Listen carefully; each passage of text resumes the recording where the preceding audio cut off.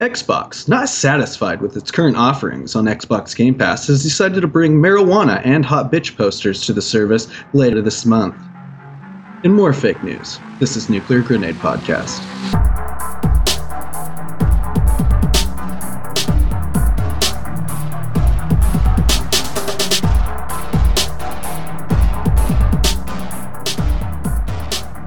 Welcome to Nuclear Grenade Podcast. I'm your host, Justin Land. With me, as always, is Havoc, aka Hey Ho. How you doing? Hey Ho. My day is going well. And how's your day going, my old friend? Doing pretty good. Getting up, out and about this morning. That sounds healthy. Yeah, barely. I drove. I drive like twice a month. Nice. But yeah. So you want to start us off with any games you've been playing? Sure. So the reason why we did not have an episode last week, I have to apologize. The fault was on my end. As you might know, I'm at my parents' condo right now, and the internet is not the best here. A lightning storm happened, knocked out the connection, and so I played Fallout Shelter on my tablet a lot during this last week. And that's been out for a while now. I think since 2015. Yeah, like every couple of years I pick it up. And it's a resource management strategy simulation game where you have to manage a vault. You start off with a few dwellers, and you have to assign them into different rooms that you build.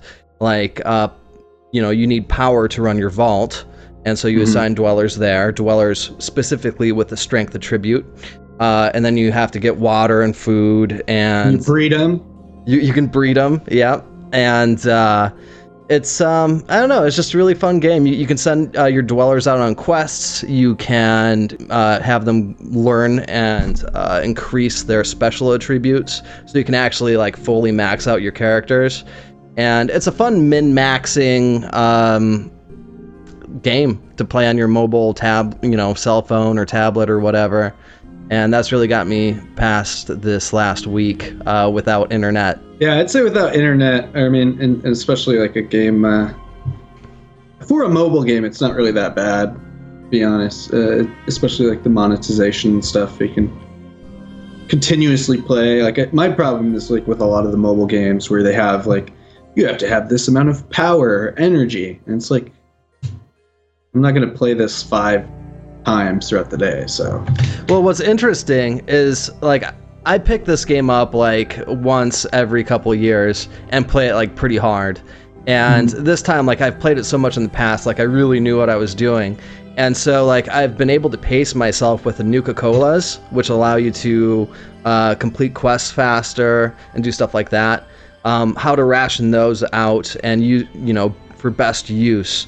So like I've actually been able to sit down and play it for hours on end without running out of stuff to do.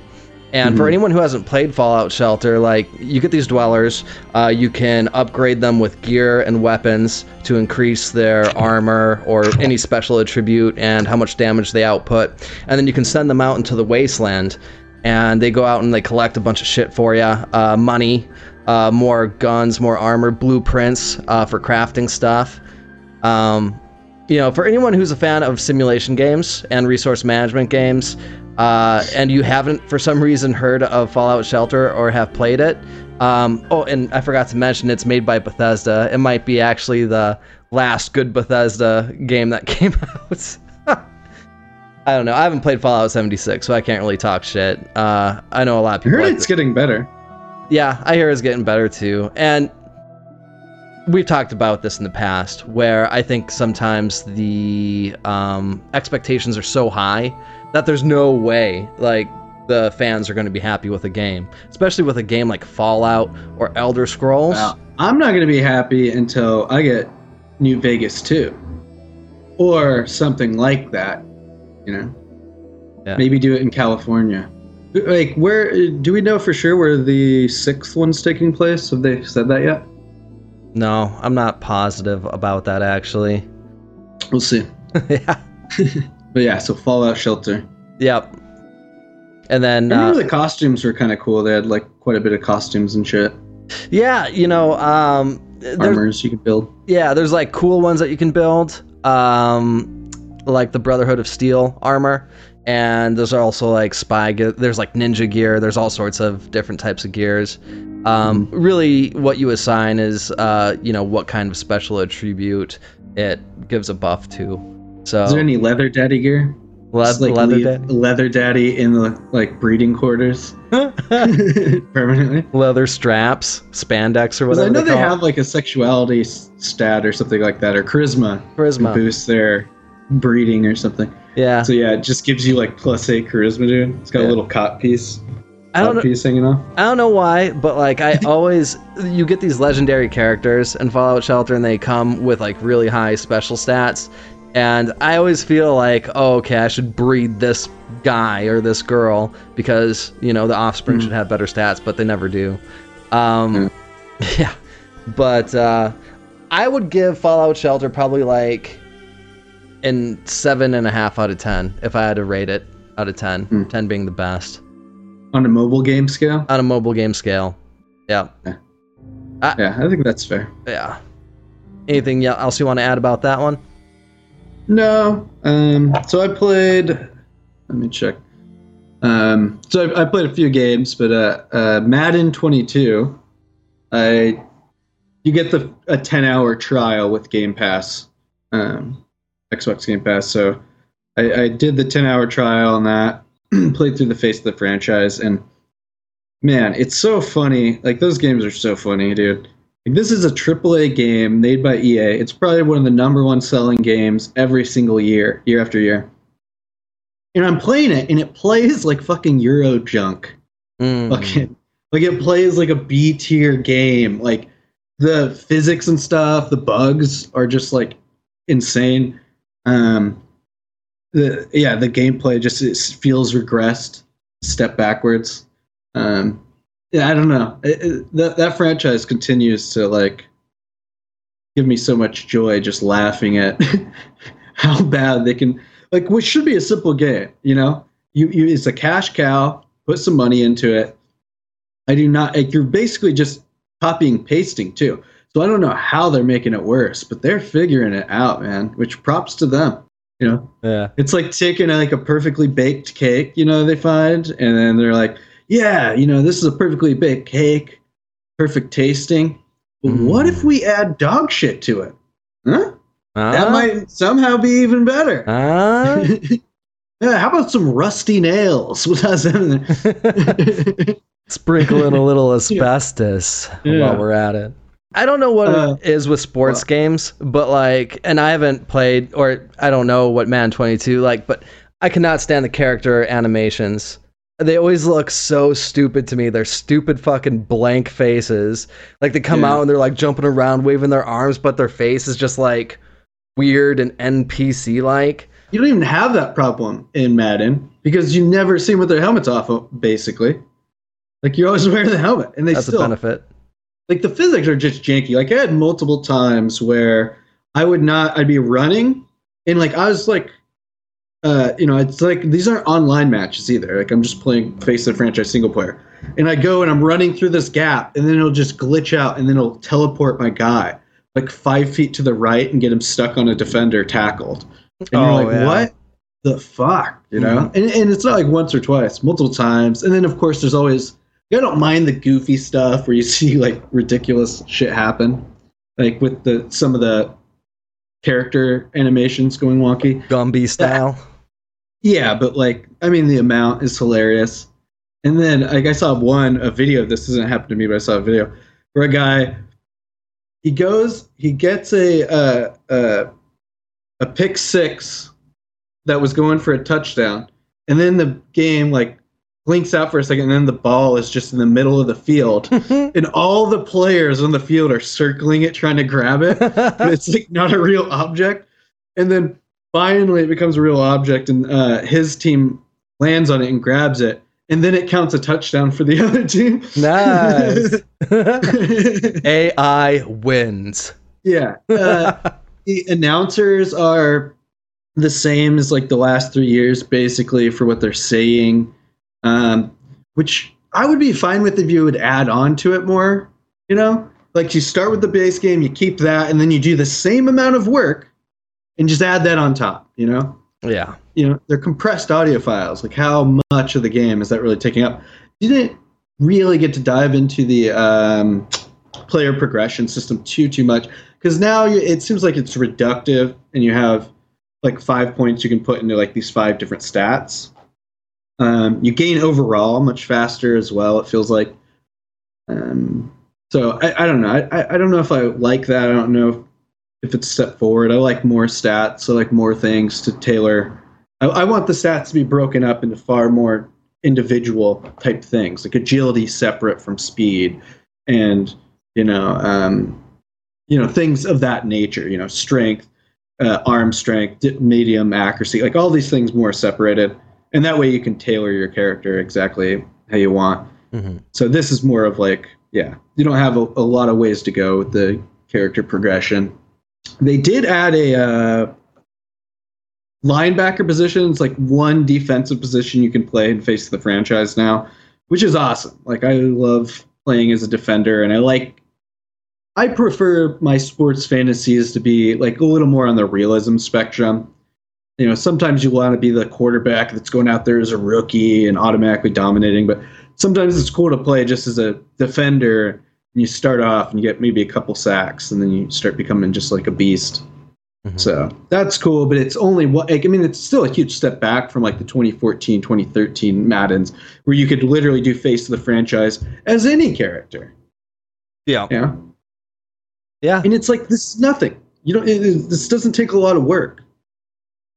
Well, yeah. Well, what do you think about this theory? Okay, so when you have a series that's been ongoing as long as Madden has been, when they first write up the game, the very first Madden and then the subsequent ones, it's original code, but somewhere along the line, like, people just start copying too much. It's like, okay, let's take so much out of this previous Madden, put it into this new Madden, and now they have programmers that don't really program.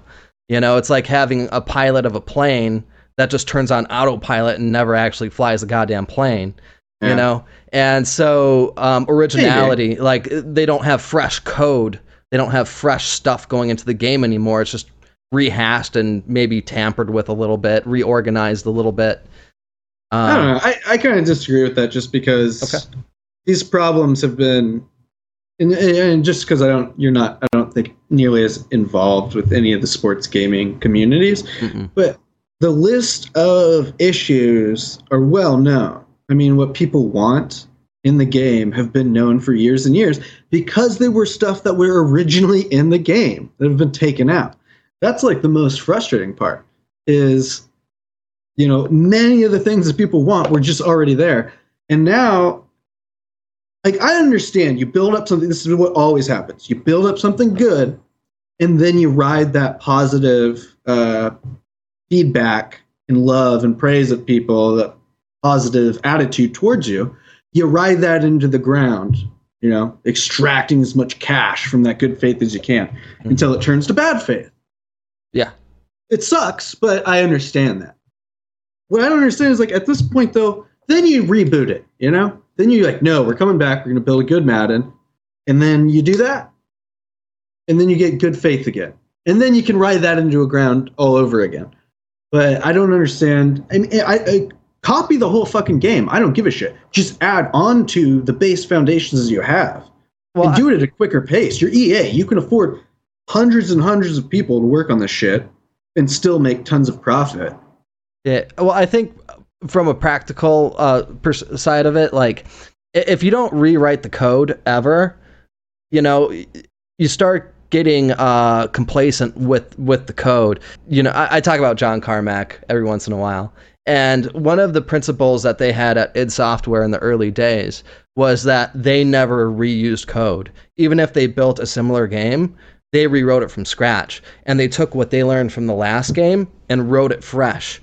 Instead of like tweaking this and tweaking that, because when you do that, you end up with this spaghetti code. It's really hard to manage, especially if you're, not the one who made the changes. Yeah, they'll do a new game, or not game, but they'll do like a new Madden engine every couple of years. and it's supposed to be like when that new year comes out, the game plays a little better. They fix like the physics and stuff. They've made that stuff better, and then they add on to their back some of the stuff. They take it away every time, but you can't write original code for a game that comes out every single year. Yeah, you're probably right. There'll definitely be boilerplate. It's just like, the games are hollow. Yeah.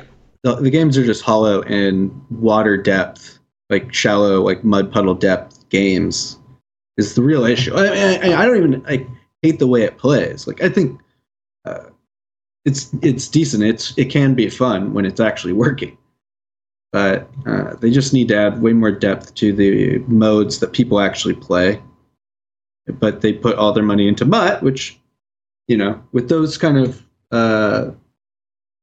when you do those kind of card packs and loot boxes type of monetization, then you don't need very much of the player base. You really only need a small percentage of people that spend a lot of money.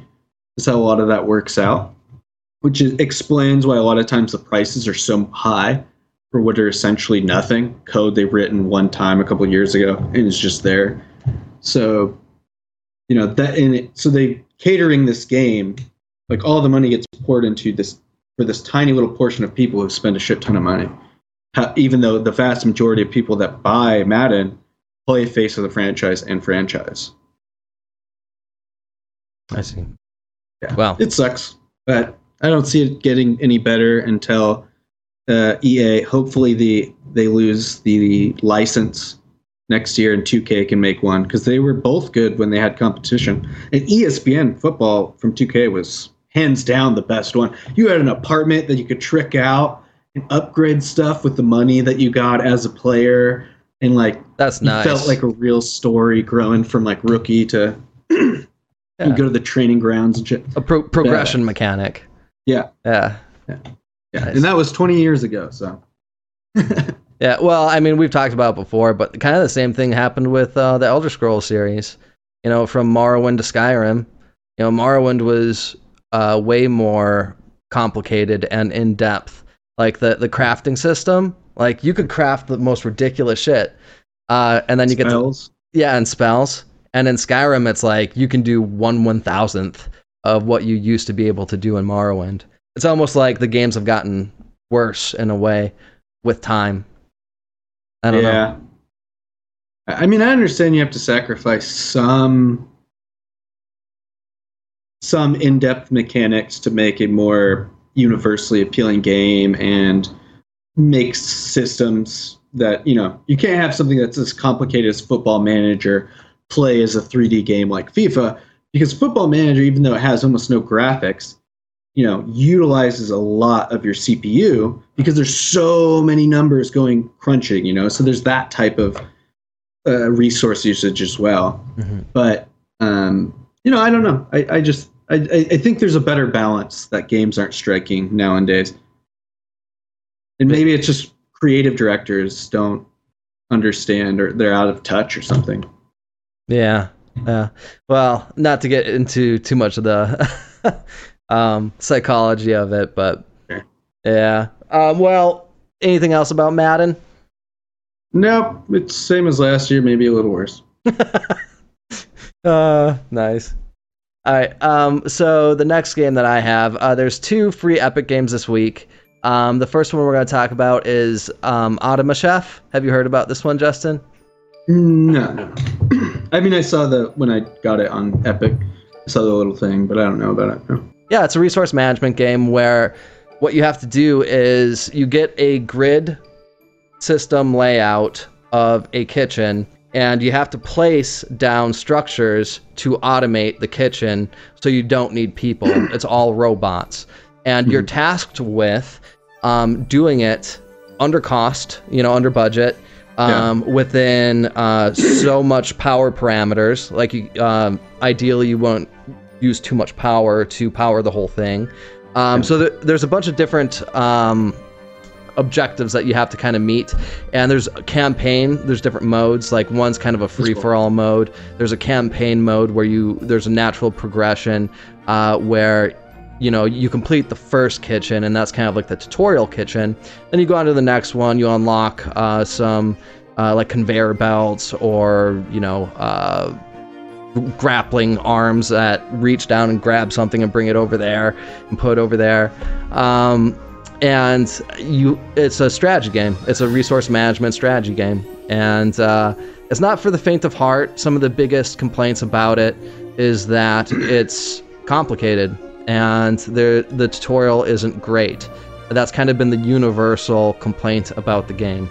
So if you go into it, knowing that there's going to be a learning curve, at least at a certain point, it starts getting complex, because you have to start automating, like, okay, you need to cut the French fries, you need to automate it so it goes into the oil, the fryer, then you have to automate it to go into its fry cup sleeve, then up to the counter, it has to be registered for, so like, it gets pretty complicated. And for the big brains? It's for the big brains. And like, I guess the developers had in mind that the tutorial would be playing the game. But kind of the problem with that is, you're not sure what you're doing, and you're spending money and buying different things that you might not necessarily need right away. It's developers Hermes Interactive, publisher Team 17 Digital. Mostly positive reviews. Hermes. Mostly positive reviews out of 350. Came out July 23rd, 2019. And that's pretty much all I got on that one. That's all I got to say about that. Yes, I'm not a smart man, but I know what love is. Well, the other epic game this week is Saints Row, the third remastered. And it's pretty much the same thing as the one that came out a decade ago, 2011. It's the same thing, it's just they did an aesthetic overhaul on it. So the graphics look a little bit better, there's a little bit better lighting, some of the special effects look a little bit better. How does it look, though, overall? It looks better, it still doesn't look like a modern day game. Mm-hmm. It still kind of looks... kind of janky? That's the problem. They always leave them janky. No, they didn't fuck with any of the gameplay or the control stuff. Like, it's all the same thing from 2011. Well, that's what I mean. I guess 2011's maybe not old enough, but I know sometimes when they're doing those, it's like maybe change the gameplay to a little more standard, modern feel without changing the core of it. It's a classic game, and it holds up pretty well. I think it's got mixed reviews on Steam. But I think that's just because it's an aging game. It came out in 2011. It's kind of a Grand Theft Auto clone. I think the first Saints Row was actually like an actual GTA clone. Yeah. And then they just went wackier and wackier and wackier. Yeah, they had to establish some kind of brand separate from GTA. But it's funny because they're like, we're the goofy, wacky version, and then GTA is like, but we're like actually a satire, or we're in a satire on American culture throughout different generations. So you're the goofy, wacky version of a satire. Yeah, and I am looking now. It did get mixed reviews on Steam.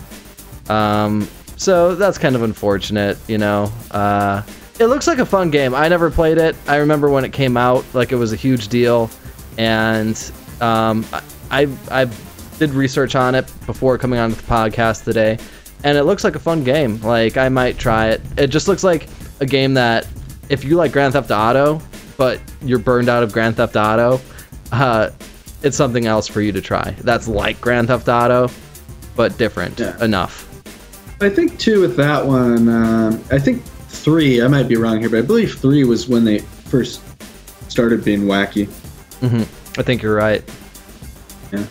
Oh, did you hear about the reboot, by the way? They're doing a Saints Row reboot. No, I haven't heard about that. Yeah. Yeah, it looks... I mean, it doesn't look like anything really yet, but I don't know. I could see it being cool. I'm interested to see how much they tone down the gross-out, edgy, wacko humor for the current climate. Was it really that bad?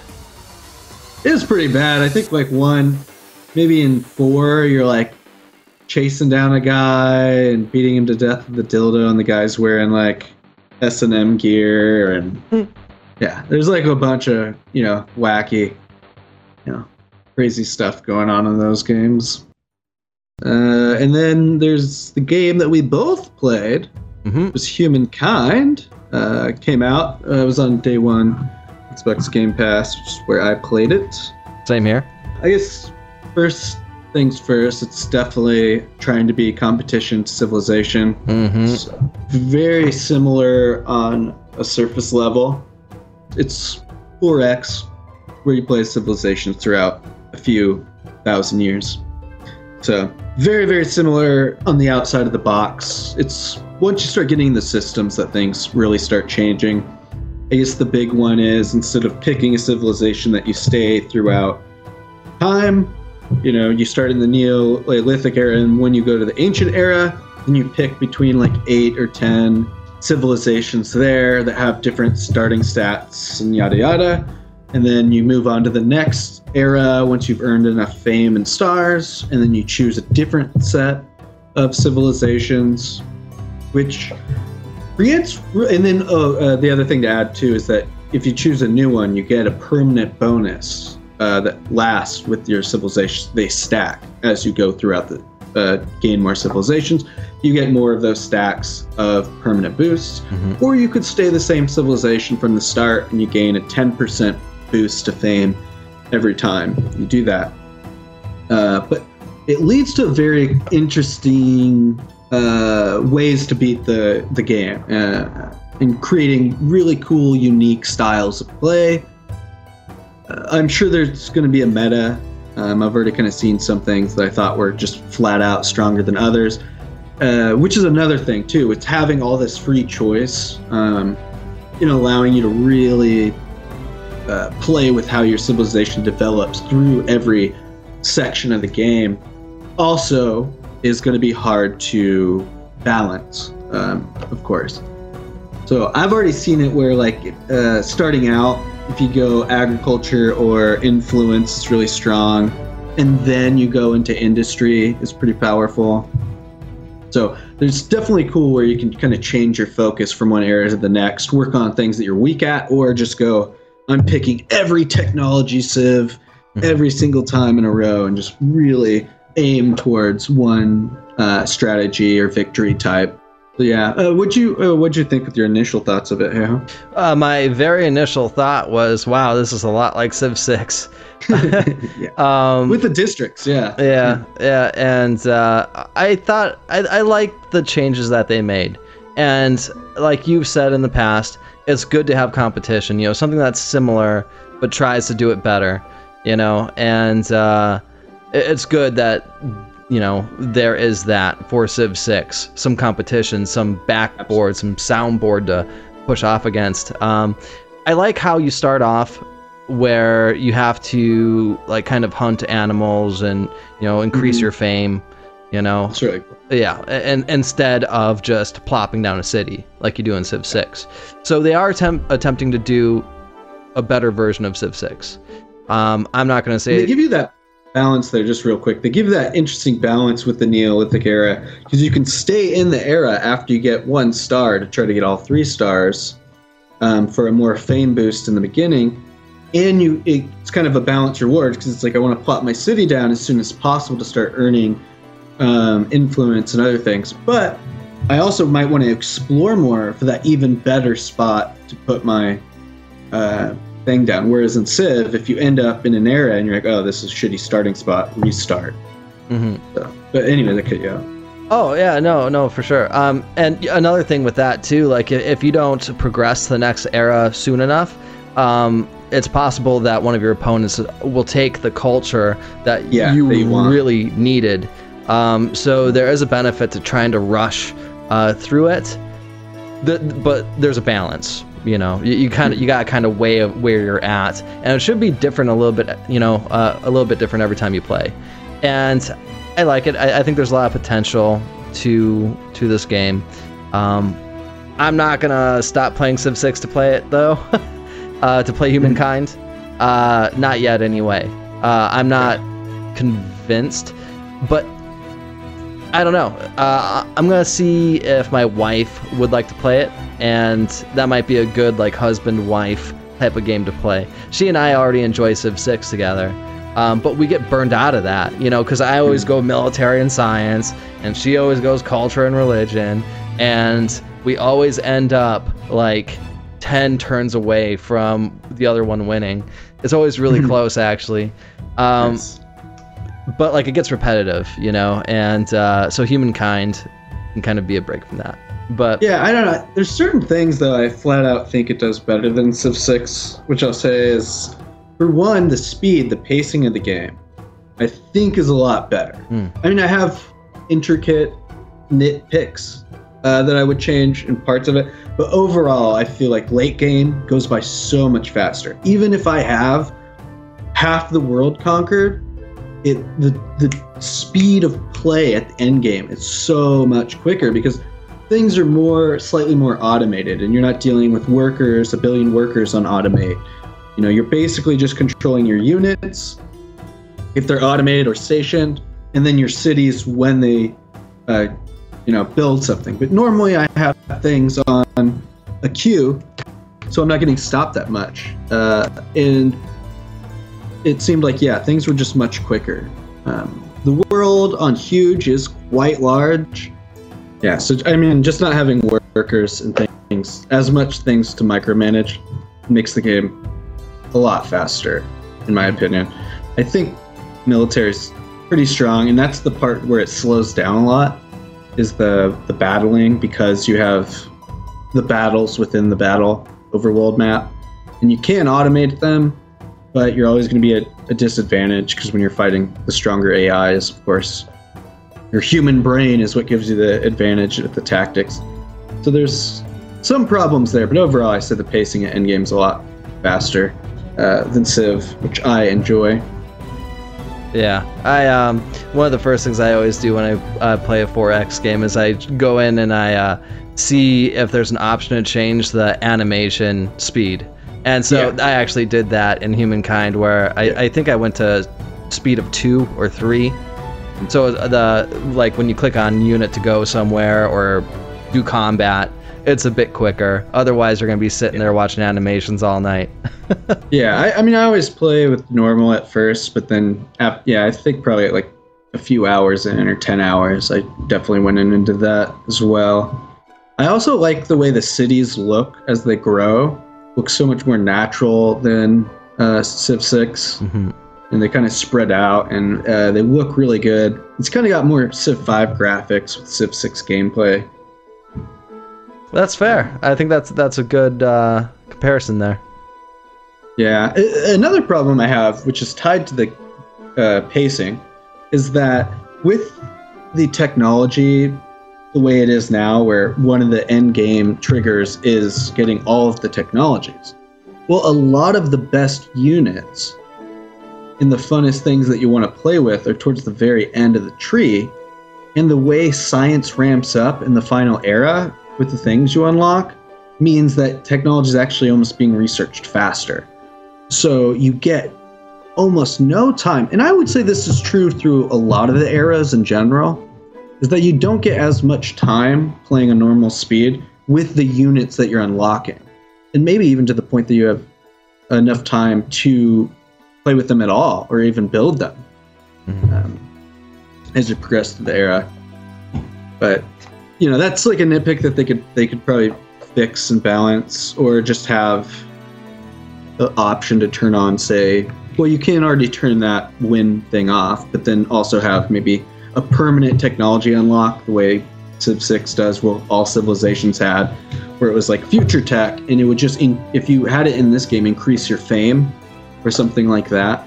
Mm-hmm. I would appreciate, because you want to use the nukes in the game are fucking awesome.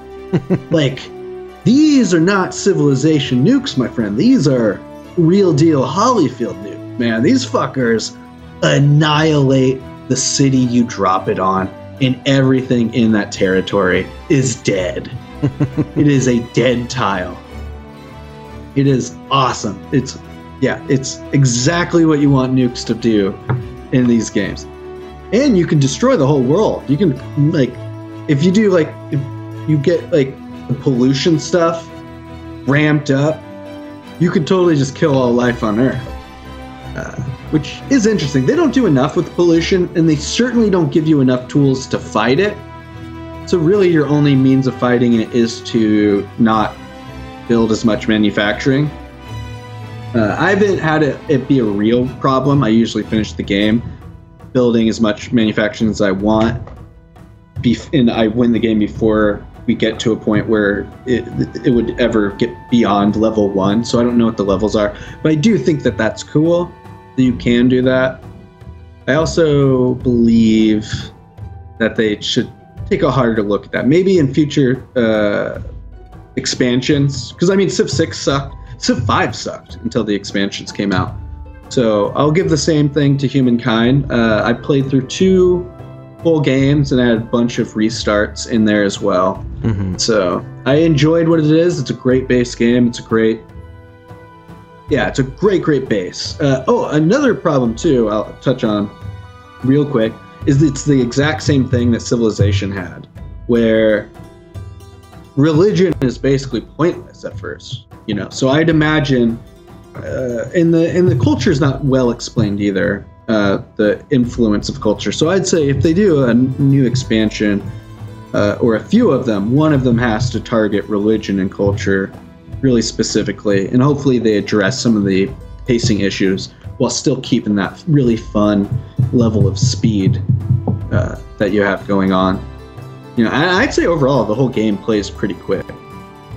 So where it stands now, how would you compare it to Civ 6? Like, would you, if you were to invite a friend to play a game, would you invite him to play Civ 6 or Humankind right now? Well, right now it's 6. If we're comparing base games, I'd say maybe Humankind's actually the better base game. But they've also been able to learn from Civ 6 because clearly there's a huge influence there. Yeah, definitely. But yeah, right now Civ 6 is no-brainer. However, it's a very strong start, and if they add a little more onto this, put a little meat on those bones, it's going to be absolute great competition. And I did have a lot of fun with my time in it. All right, so let's move on to the news. And this is from PC Gamer. Indie dev leaves industry indefinitely thanks to exploitation, Steam's refund policy. So this story brings up an interesting dilemma, I think. A horror indie developer has stepped away from games development indefinitely because Steam's 2-hour refund led to a high number of returns on their latest game. Solo developer Amica Games released the psychological thriller Summer of '58 at the end of July, receiving mostly positive reviews on Steam. But as they tweeted in a statement this week, the game's short length has led to a high number of refunds being processed, leaving Amica out of pocket. The fact is that my game, Summer of '58, does not reach 2 hours of playing time by Steam standards, the statement reads. In this regard, a huge number of returns on the game, even with positive reviews, and I do not earn anything to create a new game.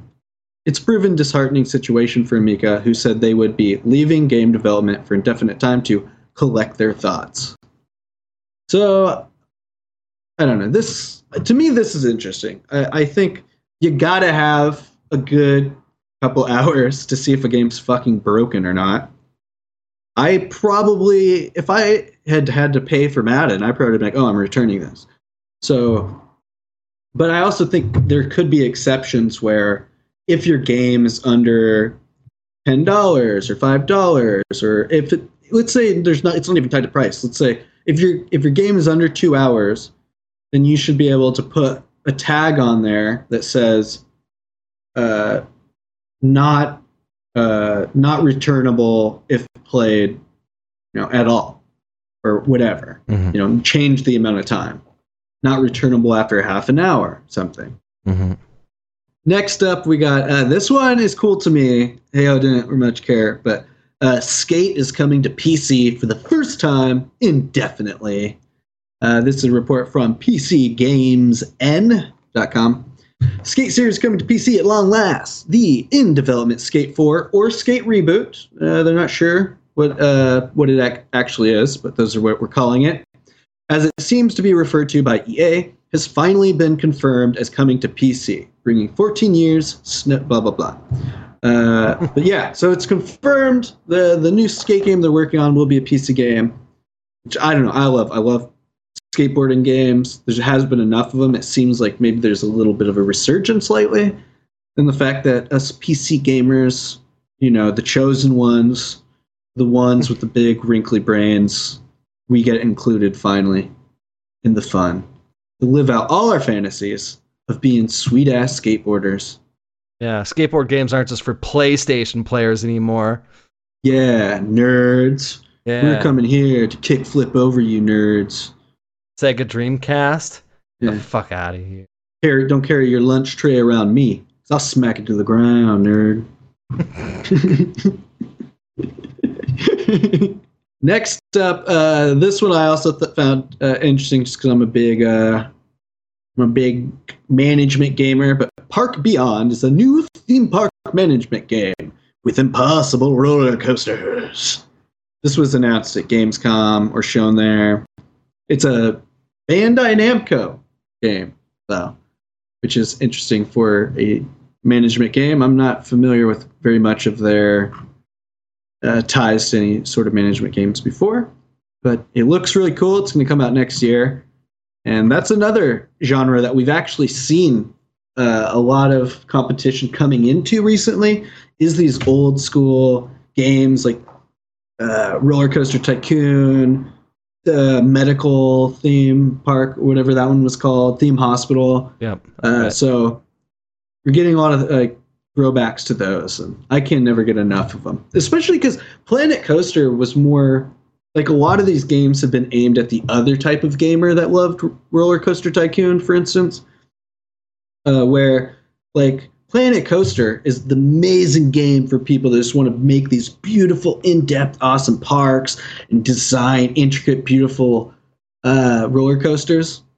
And not hardly any of them are for the nerds like me who just want to run a park and do the financials and have stats on all my staff and, go more into that side of things. Yeah, definitely. Which is disappointing to me, but, it's cool that, maybe this is the one. Maybe this will have both. Well, you and I are pretty much the same age, and wasn't the first Roller Coaster Tycoon that came out while we were in middle school, 6th grade, something like that? Middle school, maybe even earlier. I don't even think I played it until the second one came out. Yeah, I remember seeing it in EGM, the magazine, the video game magazine, and I always saw Roller Coaster Tycoon ads. I'd be like, I really want to play this. This looks so fucking good. And the only game I played that was like that up to that point was Westwood Studios' Command and Conquer games. So it was kind of like that. But yeah, that game's called Park Beyond. Park Beyond. Something to keep an eye out for the management nerds in the house. Yeah. Crusader Kings 3, an amazing game. I did half an hour talk on it a couple weeks ago. Is coming to the consoles. And if you look at one screenshot of this game, you're like, how? How could you play this on a console? So that is awesome for console players. Hopefully they've created some unique, ingenious way to make this flow, well for a controller. That's hard, man. Yeah. I was wondering how they did that with Civ 6. Brooke was wanting to get Civ 6 for the Nintendo Switch. I was like, why don't you just play it on PC? I don't even know how it makes sense to play a game like that on console. There's just some games that I don't think Switch has touchscreens though too, right? I don't know. I could go grab it. Probably. Yeah. I think it's a touchscreen too. So if that's the case, then it's pretty easy to probably move the map with the left hand and then maybe touch the screen sometimes to click if you want to click a city or a specific unit. I guess if you're playing on the screen, but if you have it ported into the TV and you're playing with a controller, then I don't know how then you you're just unit cycling or city cycling. They probably have a button and then you cycle through. And it's that sounds like a nightmare. Yeah, that's what I'm thinking. I don't think there's a practical way to play a real-time strategy game or a game like Civ 6 with a controller. Or maybe they just bring up the whole screen on the TV, and then you use the controls to just click The motion stuff. control. Yeah. Yeah. That would be really difficult. That's a difficult challenge. I don't know how they would do that. So yeah, I mean it's a huge UI challenge, Yes. and I mean I love their games, and so I'm rooting for them, and I'm rooting for console nerds to be able to get that. That'd be sick. You know, an actual like crazy in-depth game. They usually don't come to consoles. No, they don't. Whenever I play a console game, I always feel like I'm playing like 60% of the actual game, and the actual like rest of the 40% is on PC. Like, I don't know. PC I don't know, it's bias. kind of like, but I kind of feel that way playing Madden because they have like two versions right now, and like the most upgraded one is only for PS5 and Xbox X or whatever they call it. Hmm. Yeah, so the PC gets the older version that the consoles get. Have you seen how much those PS5s cost? Yeah, they're insane. Yeah. Well, you can't even get one, so it doesn't matter. Yeah, it's about $1,000. It's about the average price. Yeah. Look at that. Yeah, just buy a computer. What the fuck? Well, I've even wanted to get a PS4 just to play some old games that I missed, but even those aren't like dumb cheap like they should be by now. Yeah. Well, there's the last time I went on a ROM spree was probably 15 years ago. But I bet you there's some really good ROM websites nowadays where you can just like go download like Final Fantasy VII or whatever and just play it with a controller on your PC. Yeah. I mean, I've done some of those. So, anyways, this one is cool. We're shitting on EA earlier for their bullshit Madden, but EA is making 5 accessibility technology patents free and available to anyone. Nice. Including Apex Legends ping system can now be used by anyone without cost or repercussions. What's the ping system? I don't know. They hit a button. You can kind of ping an area on the map so other people know what you're talking about, I guess. I'd imagine. Oh, when you said accessibility technology, I thought you meant for like handicapped people. Well, in a way, that could probably help. Say you can't speak or something. You're like deaf. Having these pings show up on a map that you can see and not have to hear. Okay, gotcha. That makes more sense. Yeah. Which is cool. I mean, I don't know how, like, that's cool. I guess it's their patent, but I don't see how that's any different than, say, you know, League of Legends, how they had ping system on the map. But maybe they kept that code private, like they didn't release it. Yeah, well, I'm sure they did. I mean, I'm sure this works different because it's actually 3D game versus, you know, top down. But anyways, EA is making 5 patents available. In an announcement today, is making a patents pledge, promising to make them all free without repercussions. They said, where's the statement that I read? At Electronic Arts, our mission is to inspire the world to play. Chris Bruzzo, EA EVP of Positive Play Commercial and Marketing. Oh, God. We can only make that a reality if our video games are accessible to all players. Our accessibility team has long been committed to breaking down barriers within our video games. But we realize that to drive meaningful change, we need to work together as an industry to do better for our players. Oh my God. God. Developers will make the most of these patents and encourage those who have the resources, innovations, and creativity to do as we have done by making their own pledge that puts accessibility first.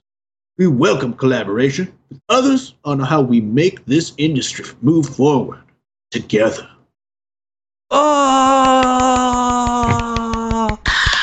And the crowd goes wild. Hip, hip, hooray! What a man. What a man. So this is awesome. I see zero downsides to it other than just their disgusting self-congratulatory blowjobs. Exactly. How good am I? I can suck my own dick. How great is that? And I like, too, they have to throw in that jab where it's like, so if anyone else wants to give up some free patents, you know, that'd be cool, too. maybe if Activision would give some, then we could use those, and you could use ours. That'd be cool. I'm just saying. Just thinking, spitballing here. Maybe. I mean, we're doing such a great thing. It'd be cool if other people were great too. But you're not great. You're not great. We're not forcing you. We're just saying, though, if you were great like us, you would. But it's okay. Nice. I like how you wrapped that Always up. going to be. That was a clean wrap up. That was very believable. Yeah. That was very good. It's, I don't know, ridiculous. But again, that's cool. And I do hope other people do that. Throw in some accessibility. Let these one-armed gamers have a shot, baby. Let these dudes have to play with their feet, Yeah, well, accessibility is the future for sure. In programming, like I learn all the time about like how to program an accessibility thing so people who are blind can navigate web pages and stuff like that. This a little minor thing, but I just want to bring it up because I thought this game looks really, really cool, and we haven't mentioned it at all. But Black Myth Wukong switches to Unreal Engine 5, so they're upgrading their engine ahead of release, and it'll support 4K, 60, blah, blah, blah, ray tracing. So that's interesting, like, that they have a game that's mostly worked out, and then they're upgrading the engine like that to a new one. So maybe they're just going from 4 to 5. So there must be a lot of tools that help make that achievable, huh? Yeah, some kind of a porting tool or something, or maybe it's just not that different. Just some syntax. Yeah, maybe just it gives you a little better. So, but that's cool. In this game, I had Heiho look at the trailer before. I saw it a few weeks ago. I've been jumping on the hype train, but the Black Myth Wukong trailer looks awesome. The game fucking looks cool, dude. It kind of looks like a Dark Souls, but you have the Chinese. Maybe it's Japanese. I'm not actually. I think it's Chinese though. I think it's Chinese. Goku Wukong myth, which is awesome. You're the monkey god out here battling other gods and fucking monsters. I'm all about it. Interesting concept. I've never been huge into the 3D, or not 3D, the third person hack and slash style. Mm-hmm. Not really my style. Well, should never give it a chance. You probably should. Maybe I should. But yeah, I think I've talked about it on here before, but I just love, culture, video games that do cultures that I'm not super, super familiar with. They should make a game about North Korea. Yeah. I'm sure. I think the last one that was kind of in that same vein, the Chinese one, was like Jade Empire. Remember that one? Yeah, I never got into it though. Oh yeah, I loved it. It was awesome, but pretty cool. You're like seeing like Chinese gods and stuff. It's just cool. It's like I know the Greek ones. I'm very familiar with the Roman ones and the Norse ones now. So to see those is cool. Okay. Apparently, Epic offered $200 million to get PlayStation exclusives onto PC. Well, this news has been around since May. A lot of documents and information surfaced during the span of 21 days, which a new report from Verge, which recaps most of the interesting exhibits during the trial, shared a lot of interesting things from both parties. So this is stuff being pulled out because of the legal battle of Apple and Epic. But this comes out I guess it was not accepted. But that's very interesting, man, that they're throwing out, we talked, a few weeks ago, how much money they're losing and expect to lose by 2025 with this venture. We talk every week about the free games they give us. And then to see them also trying to splash around $200 million to get exclusives from PlayStation, which are games I really want to play. I want to play God of War. I want to play Spider-Man. Spider-Man. Spider-Man. I want to play it. Yeah. Last of Us 2. I want to play it. Yeah, Epic's a ballsy company, man. Like the route that they're taking. Yeah, gotta give it to them. Yeah. So, I guess that's all the news we want to cover. Did you have anything to add here towards the end? Not really. Everything's cool, man. Got a baby on the way. And so I'll have someone to finally play video games with me. Finally, a friend you can tell all your dead baby jokes to. Yeah. Hey, son, come here. I got a joke for you. How long does it take to microwave a baby? Yeah. Yeah. Plus, you could do like cool things, like you could just like work out with the baby and see how many times you can lift the baby like in a row, dude. Yeah. Or balance it on your head. You're like, whoa, how long can I balance a baby? I'm sure my wife will love that. Yeah, dude. She don't have to know about it. Yeah. Weird, man. It's gonna be crazy.